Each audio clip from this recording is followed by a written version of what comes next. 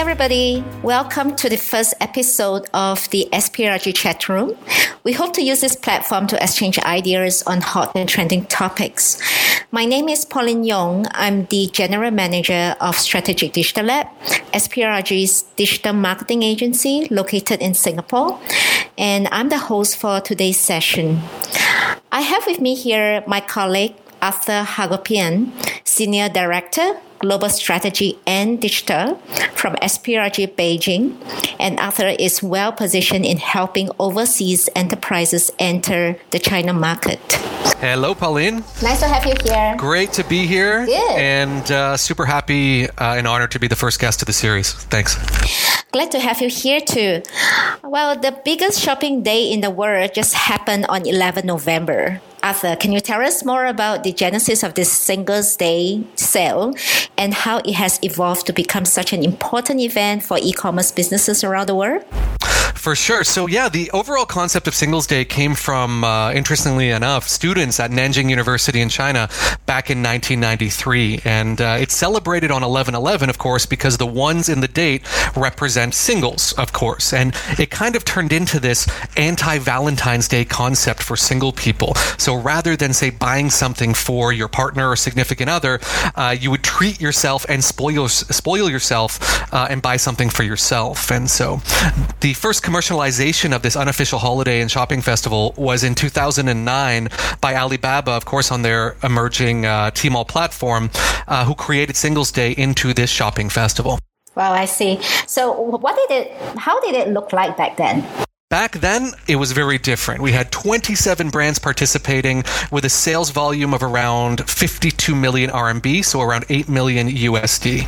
And we can see, of course, it's definitely grown since then, and that's an understatement because they've been breaking their own records year after year since then. Well, it's amazing how such a simple idea of self-love evolved into something so big. Can you share with us some insights to this year's 2020 11/11 sales event? Yeah, absolutely, Pauline. This year was an absolute triumph, particularly within the backdrop of COVID, of course, and it was truly symbolic as well economically for China, being able to project to itself and the rest of the world the strength and direction of the economy after such a difficult year, and of course, that incredible consumer demand. So this year for the festival, though, things were a little bit different. There was a little bit of a warm-up period from November 1st to the 3rd, and running up to November 11th as well. And this was kind of a warm-up period where people were able to participate in smaller shopping engagements and things like that as well. They were able to make deposits on larger purchases that they planned on purchasing on November the 11th. But of course, the majority of the festival happened during that 24-hour period. And as we've come to expect, records were broken during this time. Now, before I'd mentioned how the shopping festival started, we had 27 brands, 8 million USD in sales. This year saw over 250,000 brands, 5 million online retailers, 800 million participants with sales of around 500 billion RMB, and that's close to 75 billion USD. And at its peak, Pauline, 583,000 orders were processed each second. And now, this is only sales volume from Alibaba's Tmall platform. If we combine figures with JD.com, of course, who are Tmall's main rival, sales exceeded 115 billion US dollars, largely within, again, that 24-hour period. And for some perspective, Pauline, I know you're in Singapore. So within the first 30 minutes of the sale on the 11th, Alibaba recorded a GMV, which is gross merchandise volume, of around 56.2 billion USD, which is roughly the equivalent of Singapore's GDP in all of 2019. Wow, the numbers are really impressive. So what about the other platforms? How are they doing? Yeah, so when we look at total sales volume, the number, of course, is actually higher because there's so many more platforms that are participating in the festival now compared to previous years. So, for example, Suning, on their own platform, of course, they're famous for their electronics and food products. Douyin, outside of China, you would know this, of course, as TikTok, and Kuaishou, primarily targeting second, third, and fourth tier cities. The last two, the Douyin and Kuaishou, are especially active in live selling. And live selling has become absolutely huge in China over the last 24 months, and analysts are predicting it to grow to over $1 trillion industry. And this year's festival had over 700 live streaming events, bringing in billions. And so if we look a little bit closer at live streaming, Wei, a famous live streamer, had 82 million people visit her festival stream with a sales volume of 1.1 billion RMB. And Li Jiaqi, also known as Lipstick Brother, had 62 million people visit with around 696 million in sales. So live streaming had an incredible impact this year. Well, live streaming has actually also picked up a lot, especially during this COVID-19 period. And I know that this year is unique. With COVID-19 that has brought more shoppers online. Can you tell us more about how COVID-19 has affected the purchasing behavior in China?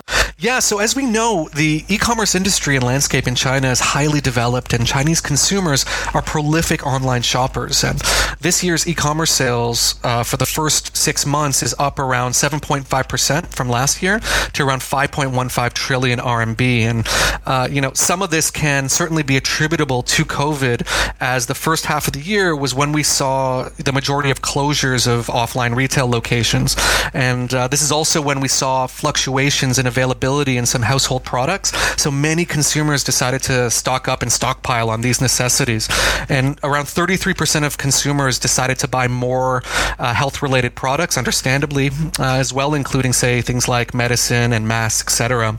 And overall, we saw an influx of around 31% of more online shopping in general due to, of course, necessity and, of course, the highly developed nature of the logistics capabilities of the e-commerce platforms in China. And we saw some interesting things happening as well in the cosmetics area. For example, women, being, of course, the largest purchasers of cosmetics, were purchasing much less lipstick because of the mandate on wearing masks. Of course, nobody was going to be able to see the mouth area in general. But these consumers then started taking a much more proactive approach in skincare products in general. And so we saw an increase of overall skincare products being sold through e-commerce channels. So something interesting there. So is any group spending lesser?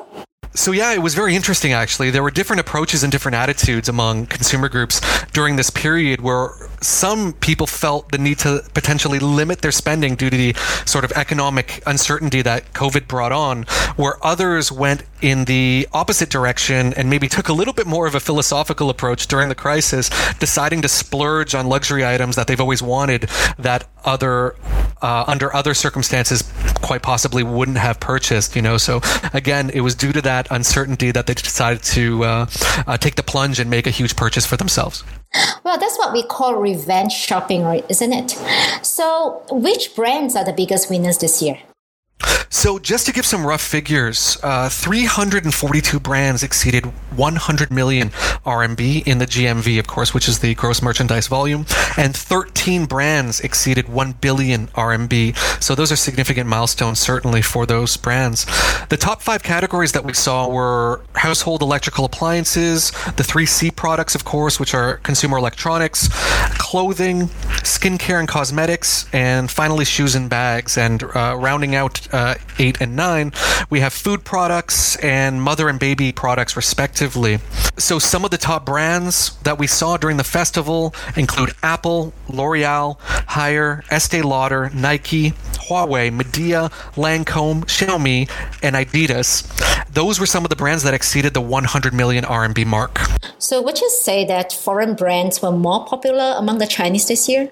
Foreign brands are certainly extremely popular for Chinese online consumers, but it's really important to note that this year during the Singles Day Shopping Festival, Chinese brands actually dominated with over 66% of sales on Tmall. So really, really interesting. Chinese brands dominating this year. So, Arthur, we know that China being the largest market in the world for e-commerce with sales surpassing the combined total of Europe and the US. Some international brands are leveraging on cross-border e-commerce platforms to access the Chinese market. Can you tell us more about this and which countries are currently dominating? Yeah, certainly. So when talking about cross-border e-commerce, we're primarily discussing Tmall Global. And in short, Tmall Global is a platform of Tmall where international merchants sell imported products through cross-border e-commerce. And of course, there are other platforms doing this, including, say, Xiaohongshu and Kaola. But Tmall has the largest share of CBEC. So in general, the dominant regions participating in cross-border e-commerce in China are the United States, of course, Japan and Korea, as there's a huge appetite specifically for their skincare and cosmetics products, as well as France is a dominant player for those same categories. Also emerging is Italy for a number of their fashion and luxury brands. And in certain categories, for example, baby food and formula, Australia and New Zealand are top cross-border performers. So, Arthur, last question for you. Can you give us some advice on how international brands can plan to get involved for next year's 11/11 event? Absolutely, Pauline. And so for international brands looking to tap into this incredible 800 million online consumer market in China, and again, hopefully participate in next year's Singles Day. And Pauline, I should say, even though Singles Day is the biggest shopping festival of the year in China, it's definitely not the only shopping festival that's happening in the calendar in this region. And there's more than 15 actually. And we have shopping festivals for Valentine's Day, Girls' Day and Women's Day that happens in March. There's Men's Festival. Of course, there's Mother's Day. There's the I Love You Day that happens in May, Children's Day, JD's 618 Festival, that's for the JD's platform, that happens in June. We have the 818 Fever Shopping Festival in August, and of course, we know Double 11, Singles Day. We have Red Friday. Of course, that's a response to Black Friday in the United States, and we have the Double 12 Shopping Festival that's coming up in December, and of course, we have Christmas as well. So there are shopping festivals in China for Christmas that I don't think a lot of people may know about. Wow, there's a lot of shopping opportunities out there. Yeah, so for brands looking to jump into e-commerce in China, it's really important to gain some market insight concerning your product, its category, and the wants and needs of Chinese consumers. And so for Tmall, now we're talking about Tmall Classic, not Tmall Global, merchants are required to have a local Chinese entity and register their products with local authorities. And these merchants tend to be larger Chinese brands and top global brands that already have a footprint in China. For example, H&M, Estee Lauder, and Nike. Now, Tmall Global, on the other hand, the sellers are companies with entities outside of China that sell imported products. So it's important to not only anticipate where you are now or where you want to be in 1 year, but potentially 5 years down the road. So brands also have to consider logistics as well, as domestic Tmall products are generally warehoused within China at Alibaba's warehouses, which makes shipping much faster and much more efficient. And Tmall Global products are often stored in warehouses in Chinese free trade zones, and the products only clear customs after an order is made. Another thing that you should consider is other service elements, including, say, returns, which tend to be much more difficult for Tmall Global customers. Interesting. So are there any brands on both platforms? Yeah, absolutely, Pauline. Some brands do, in fact, choose to be on both platforms using the Tmall Classic platform for their more proven and popular products that have already been registered in China. And then they use the Tmall Global platform for, say, their new products to assess the popular demand and then switch over. It's also really important to note that Tmall Global has moved towards an invitation-only model, which means that for international brands that are looking to participate on the platform, the global platform, they are going to have to receive an invitation from Tmall. And this is why it's extremely important for those brands, specifically in the case of Tmall Global, to use a registered TP, which is a trading partner who can help guide the brand through the market and the process, etc. And in Beijing here, we work very, very closely with the top TPs in China in order to facilitate that. Also, Pauline, it's really important to mention that the opening and operating of a brand's Tmall store, whether it's on the domestic platform or the global platform, is only really the beginning and just the first step. And successful brands that operate on the platforms always have a robust integrated marketing and advertising program to ensure their products specifically are breaking through the noise. Well, these are really great insights, Arthur, and we hear you. If any of the international brands out there are eyeing the China market, it really makes sense to understand the whole ecosystem. So thank you so much, Arthur, for sharing this in-market knowledge with us. Thanks a lot, Pauline. It's a great pleasure. The Chinese e-commerce landscape is ever evolving and ever growing. So very, very exciting. We have come to the end of our podcast today. Do stay tuned for our next podcast. And for some of you listeners who are interested to know more about e-commerce marketing in China or Asia, do write to us at enquiry@sprg.asia. Thank you and goodbye.